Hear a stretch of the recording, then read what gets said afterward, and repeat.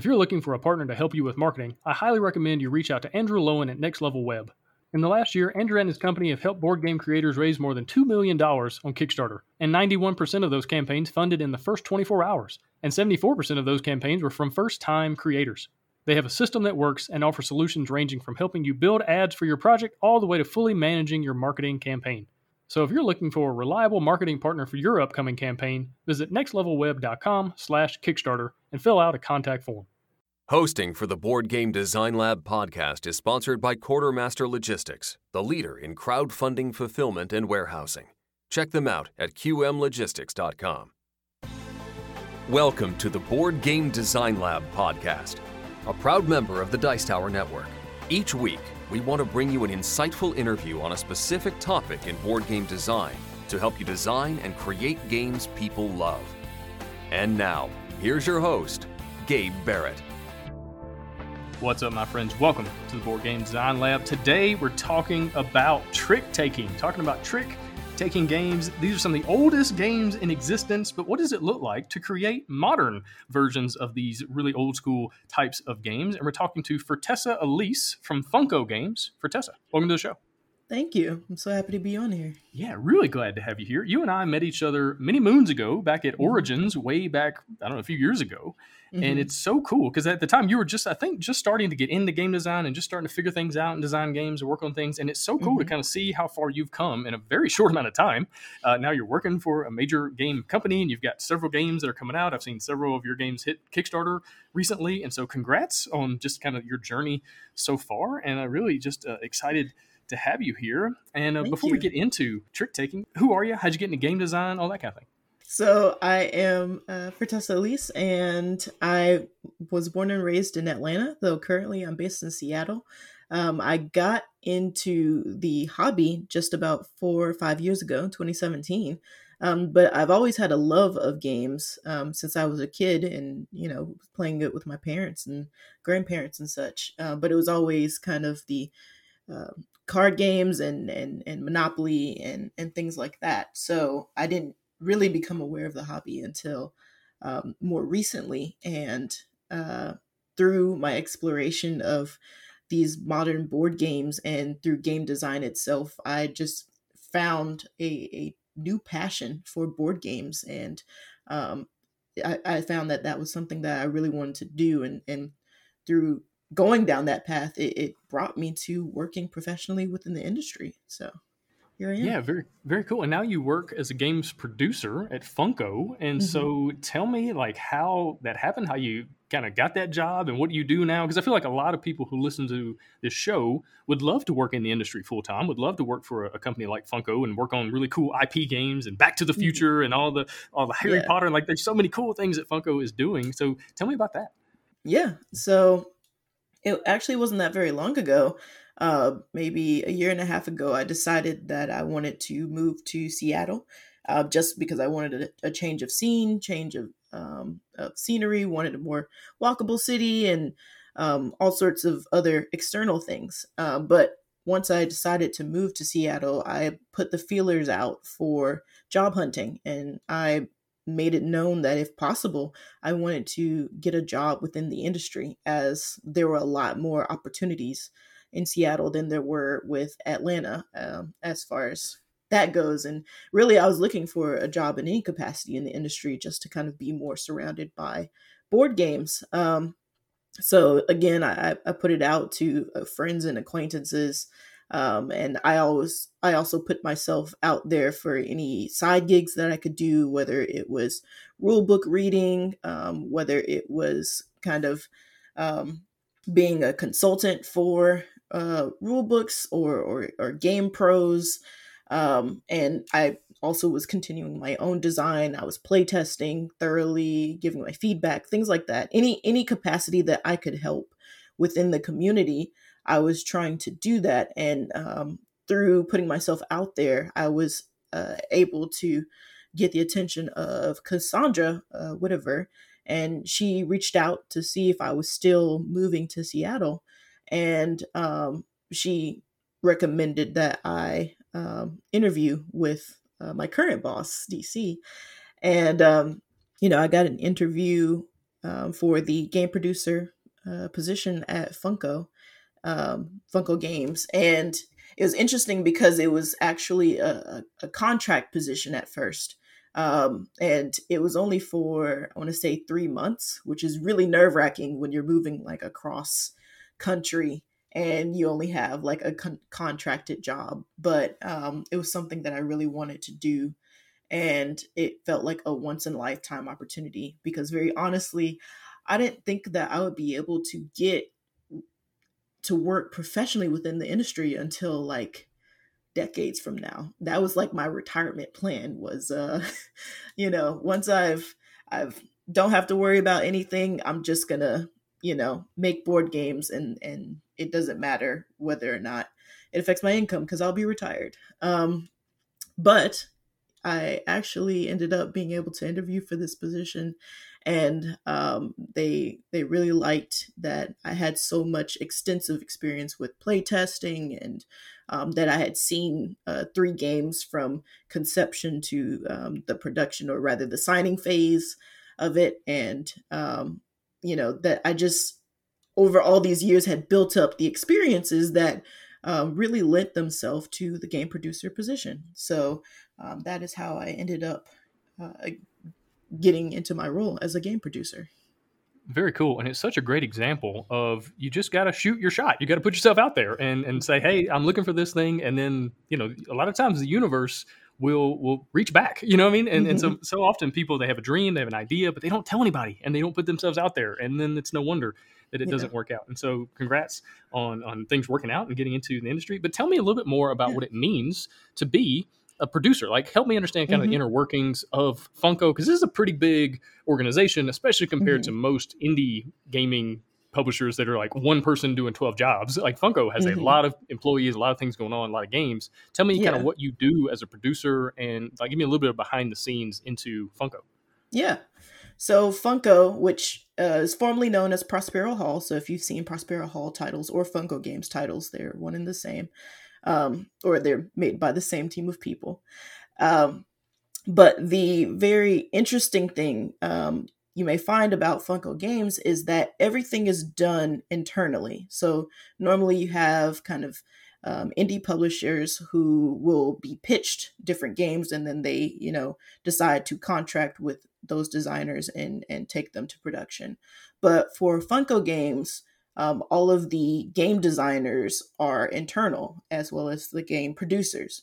So whenever we decide to do a game, we decide internally, hey, we want to do a game about X, let's say Fast and Furious, because we work with IPs a lot. So once they decide they want to do a game on a certain IP, then they'll say, okay, I'm going to assign this producer and this game designer to that title.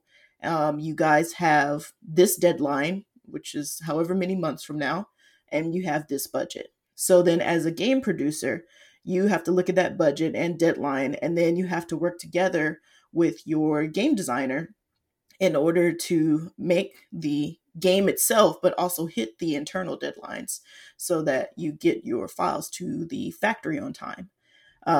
You also have to make sure that you are like doing everything that properly stays within the standards of the license, that everything looks right, that everything is thematic and representing the license in the best way possible. And then you also want to make sure that it's just a very fun and accessible game experience. So you are juggling that, you're juggling the artists, you're juggling the timeline, and you are juggling the actual game design itself.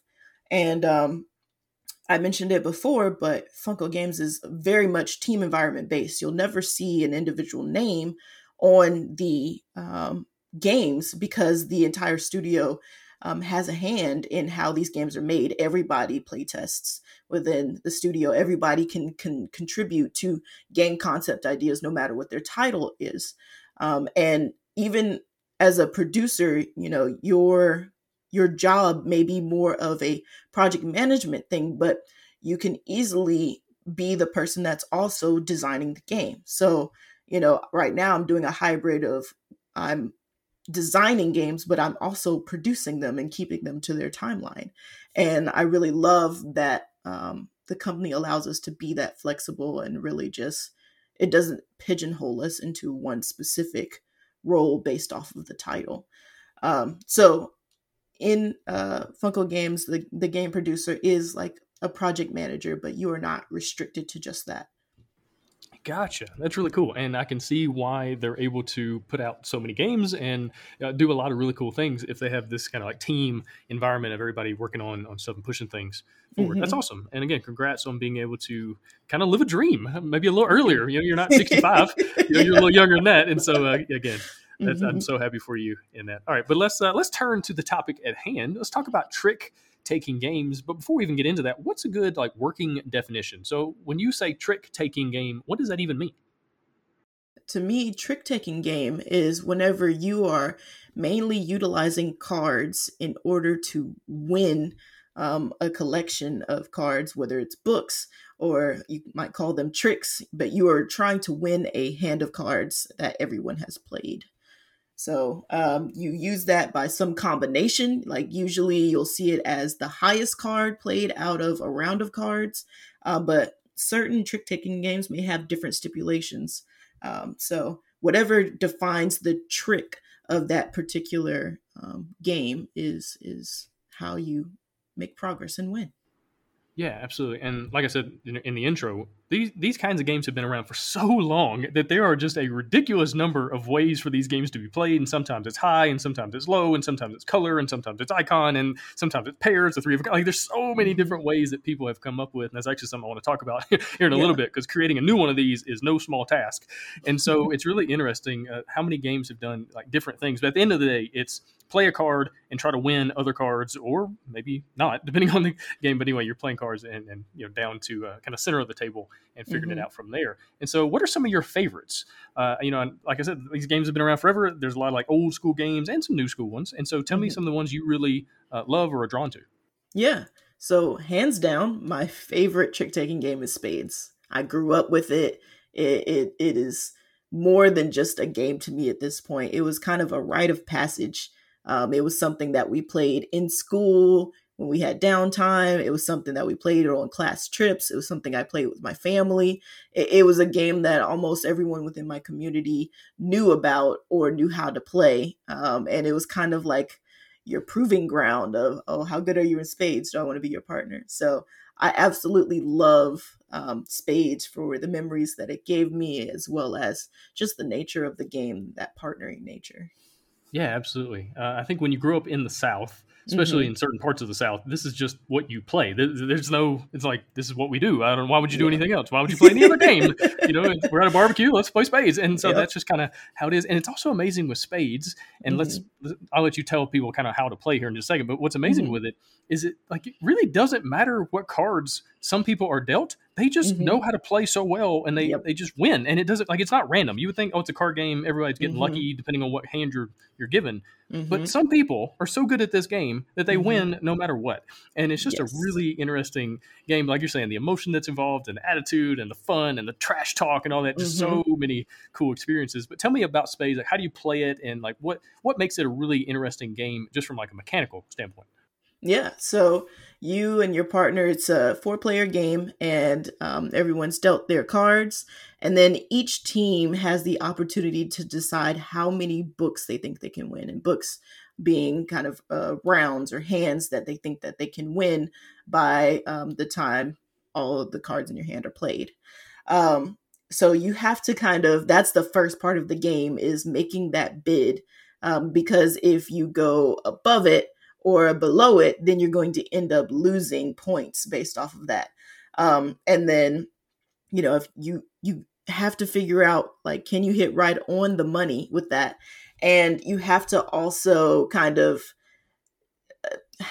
you have to kind of feel out your opponents to see who is overestimating what they're capable of. Because if your team says that they could do like 7 and their team says that they think they can do 7, there's a problem. That's not possible. So it's first deciding, how many books do you think you can win? Then you go into the game, and each person will get the chance to play one card. You have to play on suit, and the object is to have the highest card of the suit. But the thing is, spades are what are the trump of this particular card game.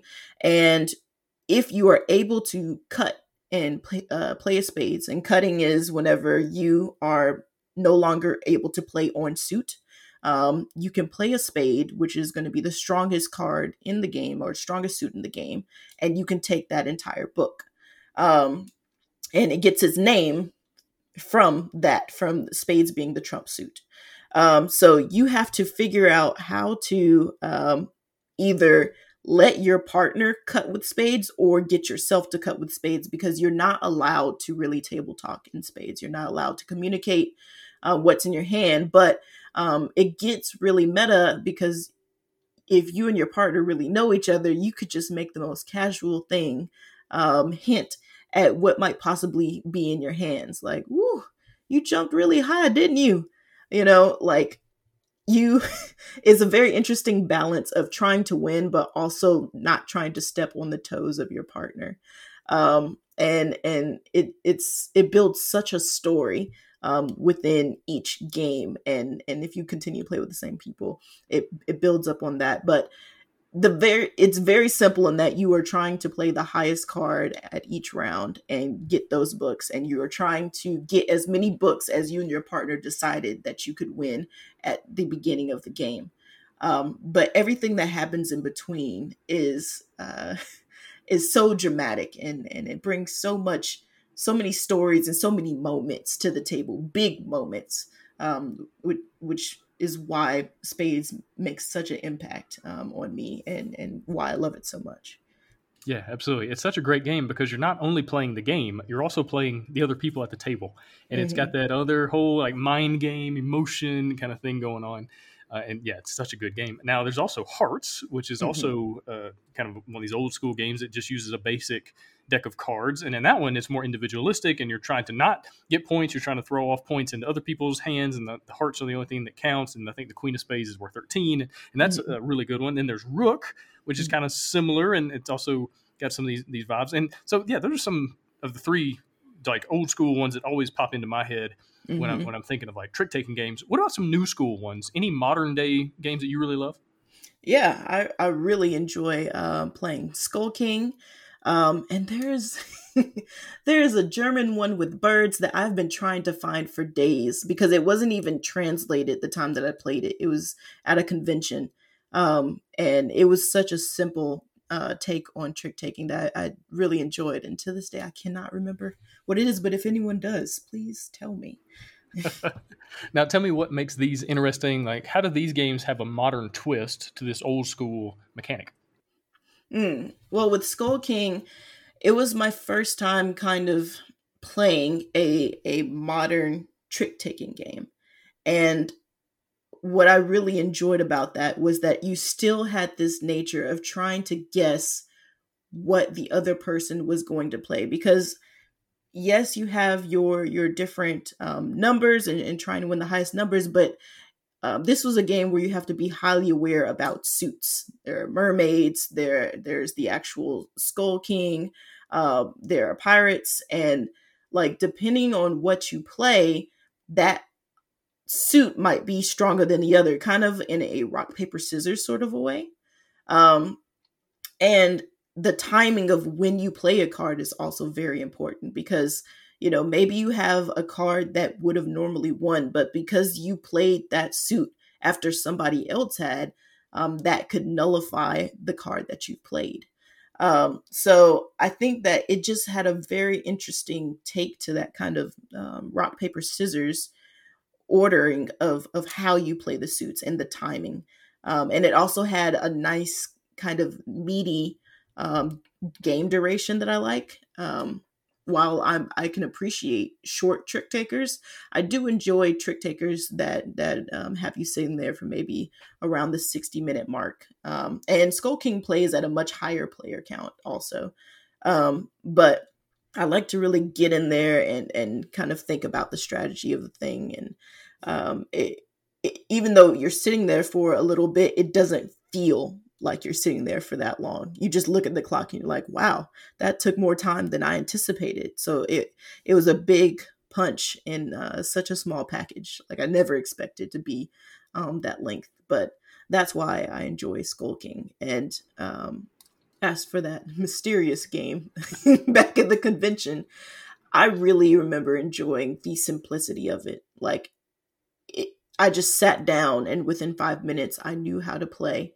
And I remember it being so very elegant, but I just wish I could remember more details. Just birds is in German and it's trick taking. Please tell me. Gotcha. And yeah, that's a really good point. It's so cool how these games, they don't necessarily feel samey. I guess they can eventually, but every hand is a new opportunity and you have a new hand of cards. And so like there's different things like, so your brain is constantly having to work in new ways and it's very tactical, but at the same time, there's a little bit of strategy, especially in a game like Spades, where you're trying to really think through the entire, all right, we're going to get 7 books or we're going to get 10 books, whatever. Like there's some strategy involved. So it's interesting, but at the same time, that you're going to do that a whole bunch of times over the course of a game. Yeah. And so, it's constantly giving you new things to think about, new problems to solve.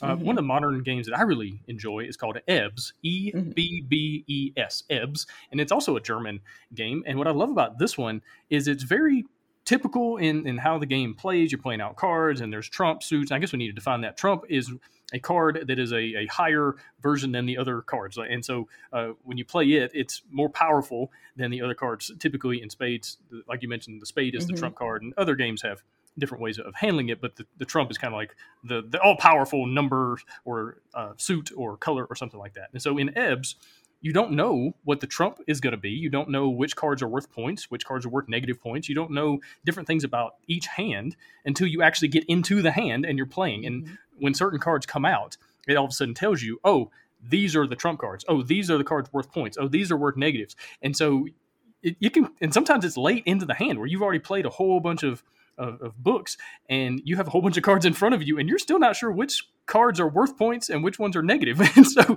it kind of gets tense because sometimes you don't know till towards the end. So I think that's just a really cool way to turn this whole genre on its head. And then also got to mention Uno. Uno is not a great game by any stretch. It's not a lot of choices. It's very much a kind of family kids weight game, but it's so simple. Anybody can play it. You can sit down, you can explain it in about 15 seconds and you can play it. And it's one of my favorite games just to bust out and just play randomly.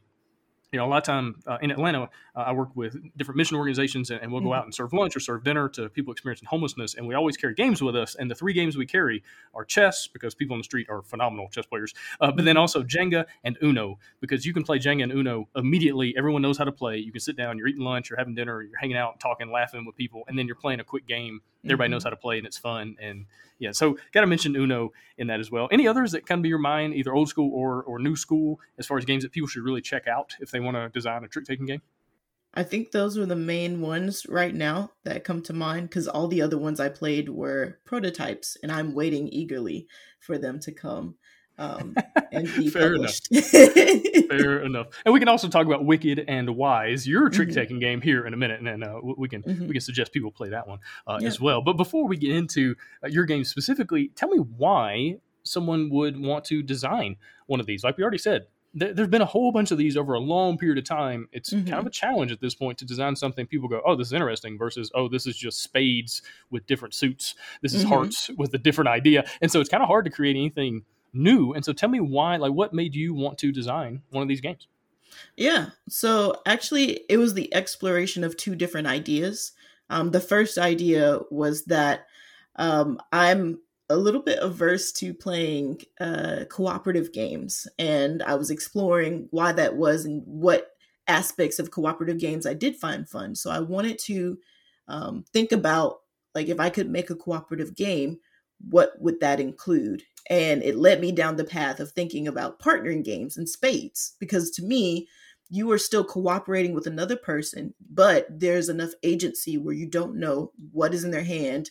And it's not so much about the puzzle that you're doing. It's more about working together in order to make the best of this random situation you've been thrown into, because you don't know what kind of cards you're going to necessarily get. So I was very interested in exploring cooperation as a team rather than as like a group versus the board. And then the other thing I wanted to explore is that, when I got into the hobby, I noticed things like spades and hearts and euchre, they weren't necessarily brought up. Like, you go to a gaming convention, you don't see people playing spades. But that game was such a near dear game to my heart and something that I grew up with, and it didn't seem to have a presence within the community. And I really sat there and thought about it, because it was more prevalent for me to play spades with my parents, with my friends who weren't gamers. And they would easily sit down and sit there for like 2 hours playing spades. And when you think about it, trick taking is not an easy genre. It's not a gateway genre necessarily, when you think about spades, at least. And I was thinking about the layers that spades has, because you have bidding. You also have the actual trick taking, and there's strategy going on. There are like different mechanics going on within spades, a lot of complex mechanics going on.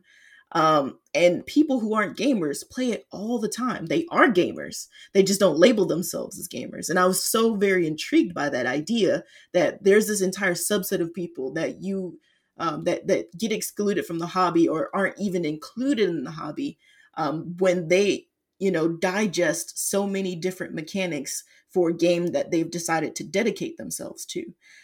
So I really wanted to, explore that a little bit more deeply to see, like, how could that be pushed? How could, I cooperate with another person, but still have that competitive action? And then how could I also kind of bring in a community that is a little bit not included or not thought about whenever you think about the gaming community, because these hearts players, spades players, they're kind of thought of as a whole separate thing. And that to me, that they're just potential gamers waiting to be, brought in by a new game that they maybe haven't seen yet. So that's what got me thinking about trick taking, and, how I could make a game that could hopefully reach out to those people and also answer that internal question that I had. Yeah, for sure. And this is such a great place to begin a game design. And, we've already done this over and over and over again with Yahtzee. Yahtzee's been around forever. And then all of a sudden, kind of the deeper, more hobby games started coming out using the exact same mechanism, but in totally new ways and with custom dice and different ways to look at it, different angles. And so, yeah, why not do the same kind of thing with hearts or spades or rook? And some games already have, but to nowhere near the degree of Yahtzee and some of these other kind of old school games. And so I think that's such a cool way to begin. And so tell me what happened next. So you wanted to kind of create this experience, especially an experience that you grew up on and you remember and you love. And so then what, right? So then how do you kind of translate that into an actual game that is a little bit modernized, a little bit more going on than spades? Yeah. So that's when I kind of start pushing the angle of like, what aspects do I enjoy about cooperative games? And for me, I love when there are asymmetric roles or roles that no other player can do, because that gave me more agency and independence in making decisions, regardless of how much information the other players had. And so whenever I decided that for my game, definitely it had to be partners, I wanted to explore where each partner had a unique role, rather than having overlapping roles. And so that is what kind of really got the wheel rolling, because it's just like, how do you have two people work together towards the same objective while they're doing different things? And how do you engage them on their different roles without disengaging them as partners? Because they can't be so involved in their personal roles that they don't care about what their partner is doing. And they also need to be able to collaborate enough in order to make progress towards the same goal. So like figuring out how to answer those questions are what led me into my first prototype and the first few months of just what the game could be. Gotcha. All right. So tell me a little bit more. Like, give me the synopsis of Wicked and Wise, and then we can kind of break down the new concepts, the ways you were trying to maybe look at the genre in a different way. But first, give me like the 2-minute overview. Yeah. So in Wicked and Wise, you are partnered. You are a dragon and mouse. The dragon is in charge of trick taking, and the mouse is in charge of stacking their partner's hand and offering support so that their partner can win those tricks. Um, Usually in trick taking, everybody is trying to play a card in order to win the trick. But the cards in Wicked and Wise are dual purpose. So the dragon is using the card for its number and winning the trick, but the mouse is using the abilities at the bottom of the card. Their numbers do not matter. They do not help win the trick at all. But what the mouse can do is stack their partner's hand with the trump cards, because unlike in other trick-taking games, you don't start with the best cards. Only the mice partners can get them and then feed them by swapping. And when they swap, they can also have the potential to take cards from their partner, which would allow them to basically bleed out a suit, so that they are able to play those trump cards. So it's something that trick takers can enjoy, but also people who don't enjoy trick takers can enjoy, because it allows them to be in a role where there's not so much pressure, because they are now offering the support and don't have to worry about kind of that fear of, am I playing the right card? Or, it feels very random. They have a lot more control over how they manipulate the situations in the game. Yeah, very cool. And I love how each player on the team has a little bit different role. And that's very much a new take on things, because normally I'm just playing a card, then you play a card, and then we're trying to hopefully work together. But in this game, like, it's a little bit different. So tell me kind of about that. Was that there from early on? Was that part of the first design, or was that something that kind of developed over time? Yeah. So from the very first, it was always about the partners having different roles. But over time, it was about finding the balance of what that meant and what being a team meant.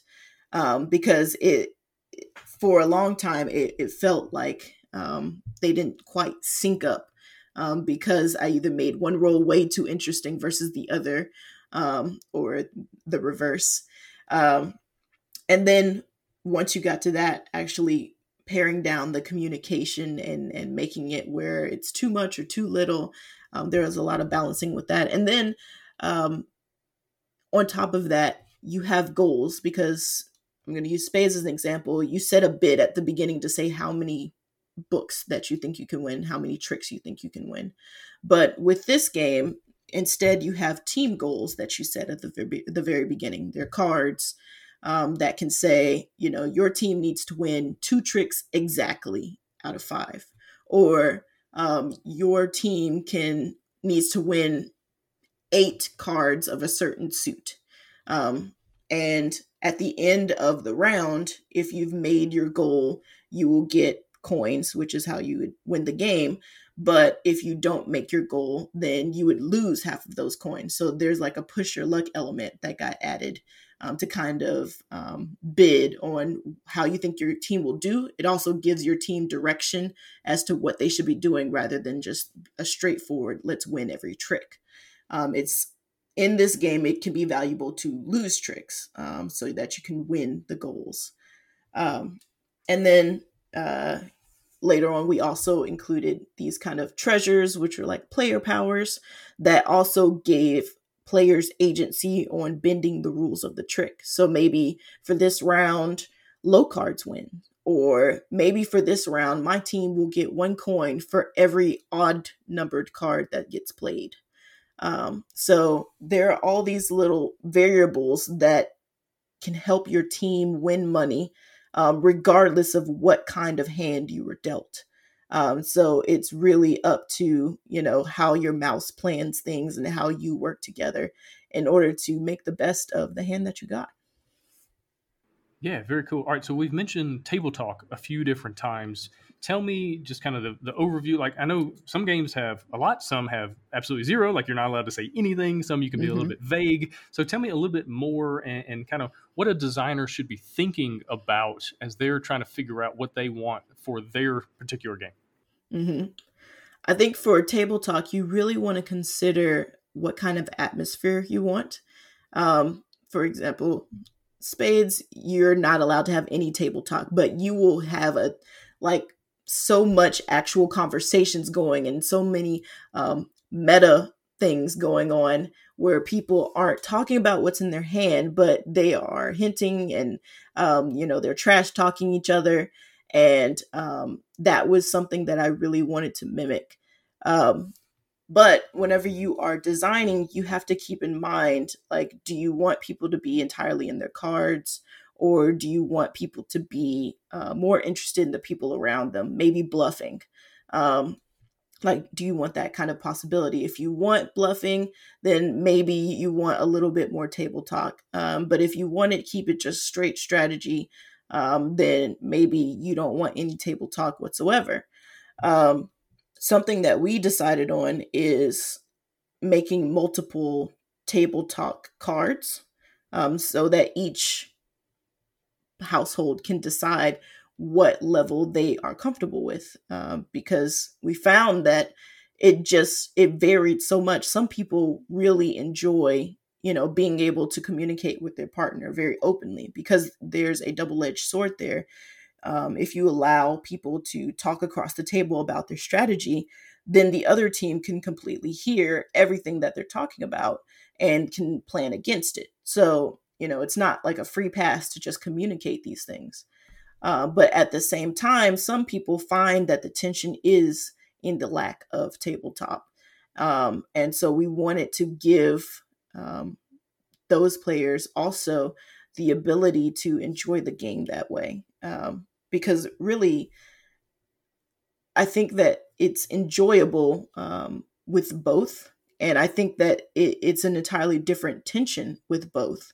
I find that people who are more intimidated by trick taking or don't enjoy it so much, they enjoy kind of the maybe support role, or enjoy maybe a less competitive game, that the open table talk sort of option flows a lot better with them. But for people who are just like, trick taking is my thing, I eat, breathe trick taking, they're just like, it's strange to play a game that has no that allows for table talk. It feels wrong.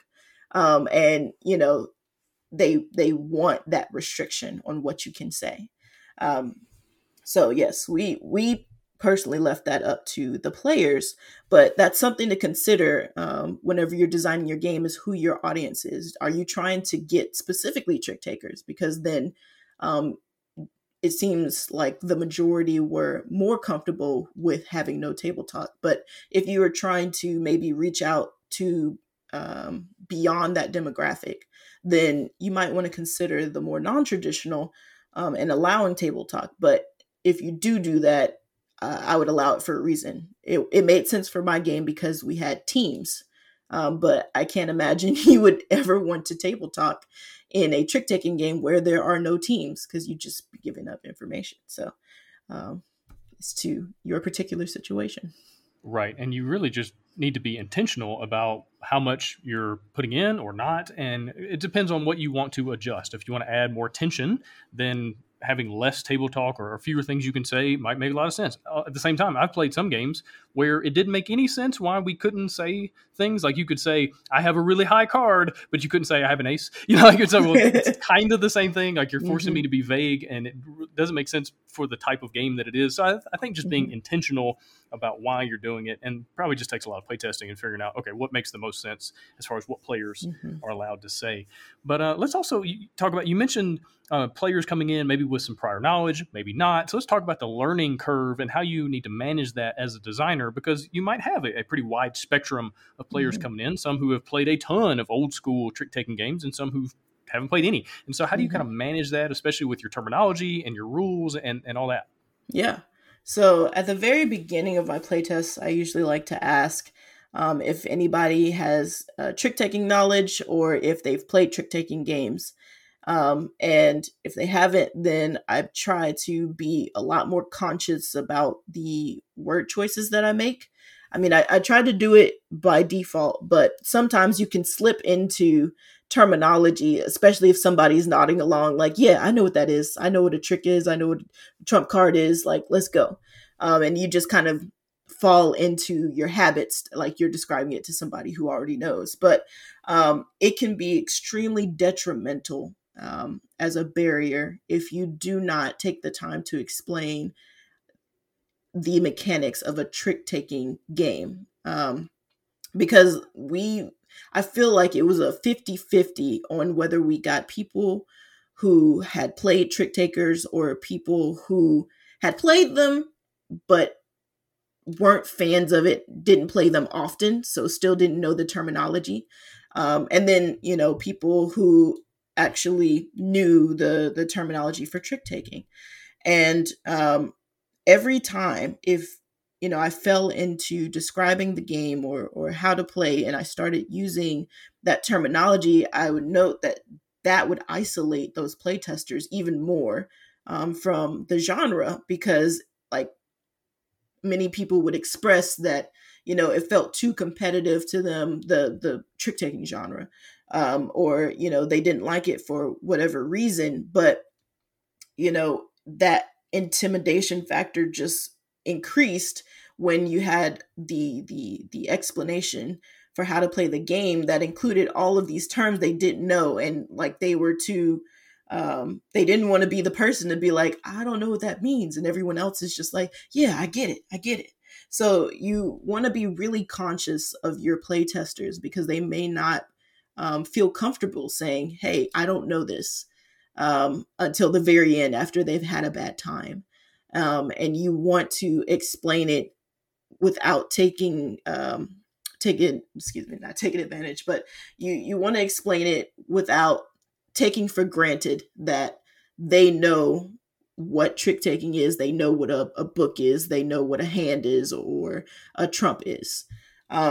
So using layman's terms, 100%, please do that. And go slowly.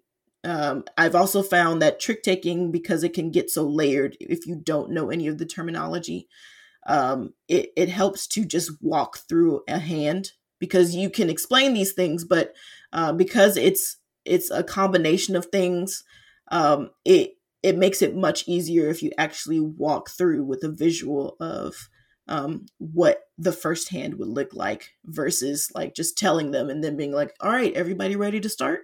So. Yeah, that's really, really good advice. And let's keep talking about playtesting. What were some of the other things maybe you noticed or that you were looking for in the playtesting to really figure out like how to hone in and make the best game possible? Mm-hmm. So table talk was one thing, and cluing into people's comfort levels is another. But also something that I had to keep an eye on was what made people feel like they were a team. That was something difficult that we had to chase after for quite a bit. And I think I briefly touched on it earlier, but when you have hidden information in your hands, and you have, your handful of cards, and you have a partner you're supposed to be working with, but you don't know what's in their hand, and there's no telling how much information you communicate to them, especially let's say that you have no idea about trick taking. So you have no way to gauge if the cards in your hand are good, or, if you are messing up the person that you're supposed to be working with. That's really intimidating. And you're supposed to be able to collaborate as a team, but that takes confidence as well. And people tend to make very safe strategies, very minimal strategies, when they are scared of messing up the other person that's depending on them. And, if you make it so that the game or the role that person is playing is so engaging that all they're doing is looking at their hand, that also disconnects them from the person that they are supposed to be playing with. So for me, balancing what it meant to be a team, and while still giving players enough agency to feel confident enough to make decisions on their own, was something that took a lot of time and a lot of testing. And very, very often we got it wrong. And, sometimes we'd make little changes and then it was too much. agency, and sometimes they make other changes and there's just no agency at all. There's no point for me sitting here. So just going back and forth, it's going to be hard to pinpoint that while trying to maintain whatever energy level you had aspired towards when you created your game. You just have to be mindful of what your initial core idea was. Like, what did you envision? And, what does being a team look like to you when it comes to trick taking and like the possibilities of that? And so for us, it ended up manifesting in these goal cards that, both teammates could look at and work towards without, necessarily communicating things. And so even if you didn't know what your partner had, you at least knew what you could work towards and agree towards. And the other thing that I would say we really looked at with playtesting was the the arrangement of turns. It can get very interesting whenever you go against the tradition of the person who wins is going to be the next person who starts the hand. That's a pretty traditional norm within trick taking, I think, is that, I win the hand, so that means I lead the next. But after some play testing, we decided that it was best to have it where the lead changed every single trick in order to kind of mitigate some of the randomness that might happen. And having a lead token helped with that. But it was something where you had to consider things like, where are players sitting? How do they process things? Like the user interface wise, like where are they looking at this information? What do they reach for naturally? And these are, again, the kind of things that only physical playtesting would really help. We did a lot of our playtesting digitally on Tabletop Simulator due to the pandemic, but then we moved it to the physical when it was possible. And that was something that we really had to be careful of because people who are familiar with trick takers will fall back into patterns and be confused when it doesn't go in the way that they expect. So you just want to make sure to call that out very clearly and very early on in the rules that you may have written. And also whenever you are teaching the game. And you have to be mindful whenever you are going against the grain that it's done with purpose, so that it is easier for players to internalize. Otherwise, it's just going to be subjective and it's going to be a pain point every time someone plays the game. Yeah, those are some really good nuggets of wisdom there. And I definitely want to highlight the possibility that a player feels like they're screwing up their teammate. As anyone who's ever played spades with some, like if you've ever like come into the game and you don't really know, like you're still learning, still trying to figure it out, and you sit down at a table with people who've been playing a long, long time, it's very much frustrating, and especially for your partner, your teammate, when you completely screw them up and you play the wrong card at the wrong time and it messes up the entire everything, and then they usually let you know about it, and it's just a very intimidating thing. And so to just be aware of that and be intentional about ways to maybe mitigate that, or maybe mention some things in the rules, or maybe some best strategies or best practices for the game, I think that's really good. And I also want to go back to what you said there at the end, as far as like making sure you're doing things intentionally, especially if you're going against the grain. So let's talk about some of those like norms with trick-taking games that people are just kind of used to, and this is just kind of how the games are played. And when someone sits down, they have this expectation. And so if you go against those things, do it on purpose. What are some of those things, and what are some ways that maybe you can go against the grain that works really well? Yeah. So a few that I mentioned are the table talk. People usually have the expectation that you're not going to allow any sort of a table talk. Also having the highest card win. That's a pretty big norm, though that one's probably the easiest one to kind of shake off. I found that one of the biggest sticklers, the asymmetric thing, is that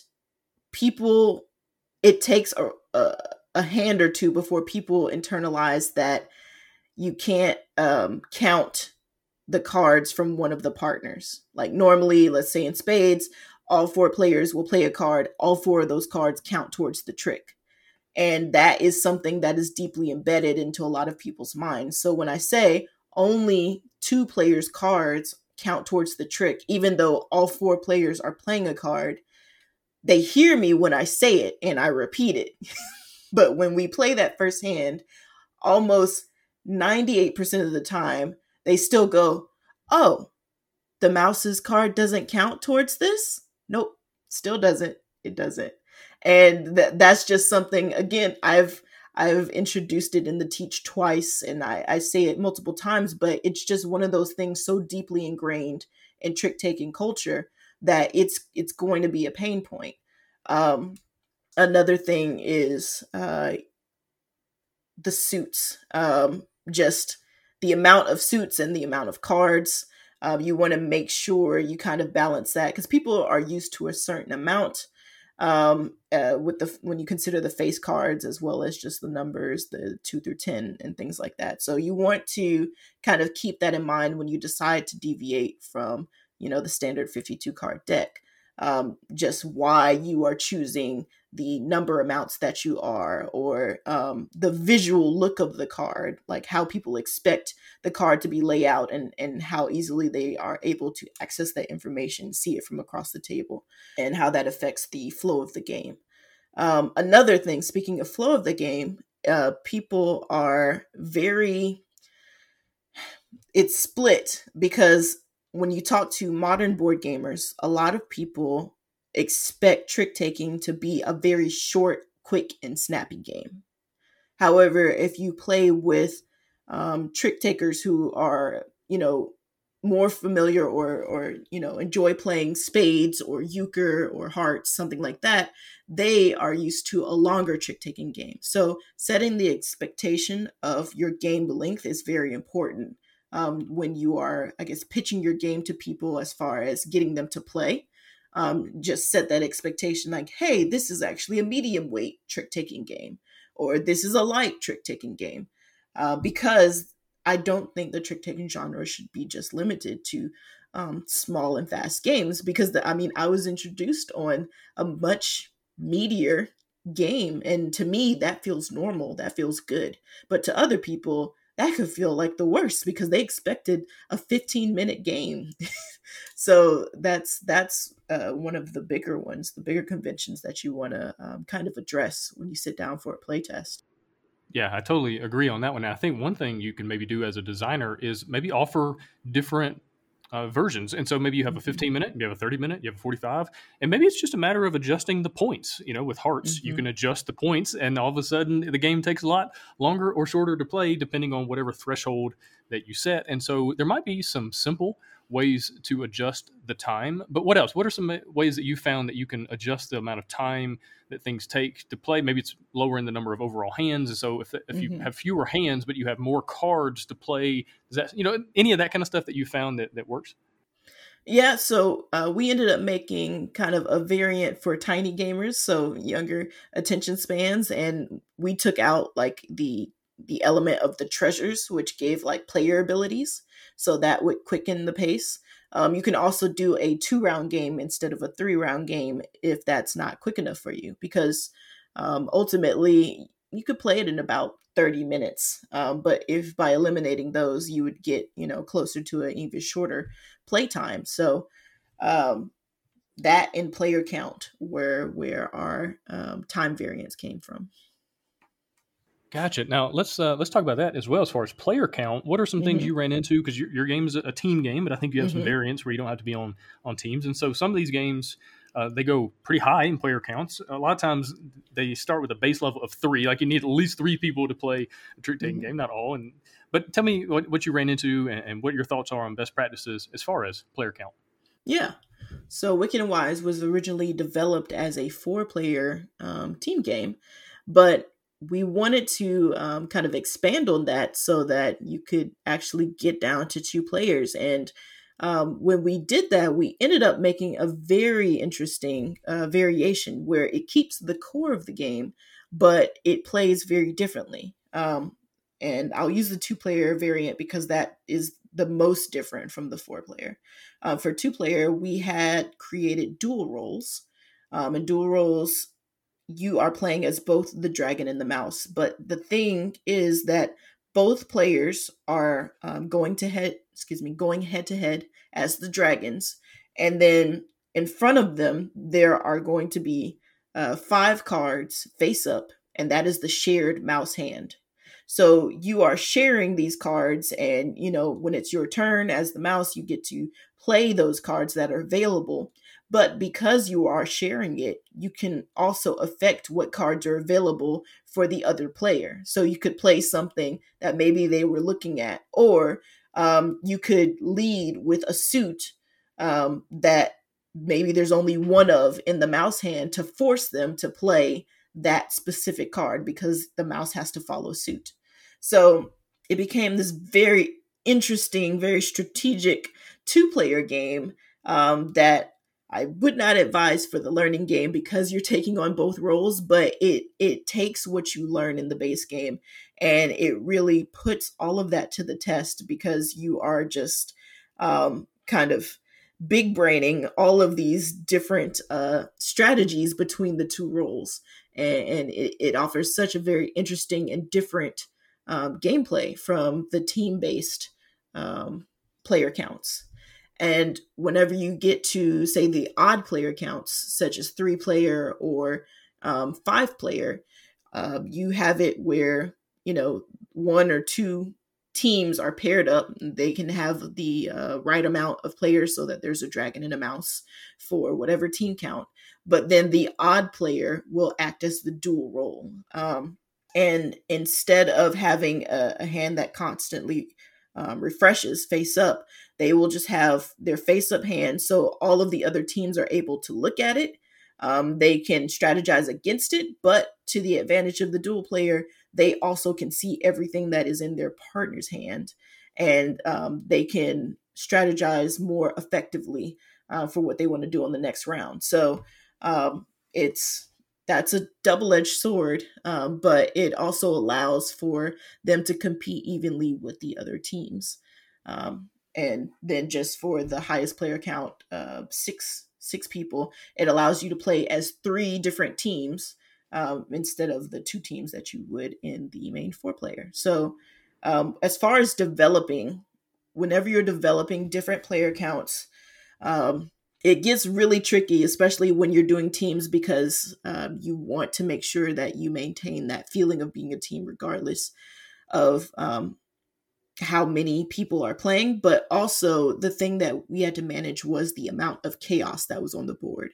Because if you have 6 people, you have 6 people communicating. You also have downtime to consider. And there's a lot more randomness, because maybe, a goal to win 3 hands seems manageable when there are only 2 teams. But when there are 3 teams, that seems nearly impossible. That seems like saying I'm going to win 5 out of 5 tricks. So you have to really just keep in mind the amount of randomness that gets inserted whenever you add more people to a game. And you have to be careful about how you mitigate that and give players at least the feeling that they have control over what's happening or how they win. That was our biggest challenge, is just mitigating that and giving players that feeling that they contributed to their victory and it wasn't just luck. Yeah, that's a really, really good point, and something designers really need to pay attention to, because as you change the player count, you're likely going to change how much control players have. You're going to be messing with the chaos and the randomness, and so you might want to communicate that to your players up front. Maybe in the rulebook, you just let people know, hey, you can go up to 6 players, but if you do, just be aware this is a little bit more chaotic. It's a little bit less strategic, and just communicate that on the front end. Otherwise, like I've played not just trick taking games, just games in general, that the best gameplay was at 4 players, but you could go up to 5, you could go up to 6. Well, on game night, you get the brand new game. Everybody wants to play, and you're like, oh, well, it goes up to 6. Let's play it with 6. And even though that's not the best player count to play it at, and then gamers walk away going, well, that was fine, but it would have been excellent had they played it at 4. And 6 would have been, And so I think just communicating that in the rule book or on the back of the box, up to 6, best with 4, if you need to do that. Or maybe you can figure out how to make the game just as enjoyable at all player counts, but just something to definitely be aware of. Well, Mm-hmm. Fortessa, this is excellent. Such good advice on trick-taking games. I've been wanting to do an episode like this for a long, long time. I love these kinds of games, so I'm super glad that you were able to join me. And closing thoughts, what would you tell someone who's listening to this? Maybe they're working on a trick-taking game. Maybe they got an idea out of this conversation for something they want to explore. What would be your advice to them? I would say that if it's in your heart to create a trick taker, then make it, even if you don't know why it's necessarily unique. Because the very first week that I thought about making Wicked and Wise, I just happened to mention it to somebody in a meetup group that I was making a trick taker, and without knowing any other information, they were like, don't do that. There's enough trick takers in this world and none of them are special. So there's nothing for you to do in that genre. Just point blank. Oh, wow. And what a wonderfully encouraging person to have in your life. Yes. And it's just, I've heard this, and it just, that there are going to be other people out there like that. If you want to make a trick taker, do it. Because a game should never be what it started out as. It's going to evolve as it goes through more people, as it goes through playtesting. And, as you refine it, it becomes something different. It becomes the culmination of the people that you meet and encounter and play the game with. So you never know who you're going to meet, encounter, or sit across the table with. So don't let something or someone else cut off your dream. If you want to pursue a trick taker, just let the development decide, what it will become. Yeah, I wholeheartedly agree on that one. Don't let people, no matter what game you're designing, honestly, if someone says, oh, there's too many of those, yeah, there's too many zombie games, and they keep doing really, really well on the market. Mm-hmm. So, at the end of the day, make the game you want to make and have fun trying to create that project and bring it to life. Well, hey, Wicked and Wise up on Kickstarter right now. We've already talked about it and how to play and whatnot, but give me like the quick elevator pitch for why people should check it out and maybe back it on Kickstarter. Yeah. So Wicked and Wise is a team-based asymmetrical trick-taking game. And it is a game where you are dragons and mice. The dragons are in charge of the trick-taking, and the mice are in charge of stacking their partner's hands with all the good cards. They are also in charge of all of the money, trying to make sure that those dragons get all the coins that they want so they can hoard them later. It is a game where, it's asymmetrical roles. It plays 2 to 6 players, and it really allows you to either play head-to-head with your favorite person, or it allows you to play in a big group. So I hope that you check it out. And it is something that's close to my heart. If you enjoy spades or euchre, I think that you will really enjoy this. And even if you aren't a fan of trick-taking games, it allows you to play in a supporting role where you are just there for your partner. You're using all the abilities, manipulating the cards and the rules of the trick. And I think you would have fun as that role as well. So please check it out if you have the chance. Awesome. Well, Fortessa, really appreciate your time. I really appreciate you joining me here on the show. Good luck with Wicked and Wise and all the things at Funko that you can't talk about right now and everything else you got going on right now. Thank you very much. It was great being here. Thanks for listening. Hosting for the Board Game Design Lab podcast is sponsored by Quartermaster Logistics, the leader in crowdfunding fulfillment and warehousing. Check them out at qmlogistics.com and find all sorts of game design resources, bonus material, and chances to win free games at boardgamedesignlab.com. And until next time, keep designing, keep playtesting, and keep creating great games. Did I mention keep playtesting?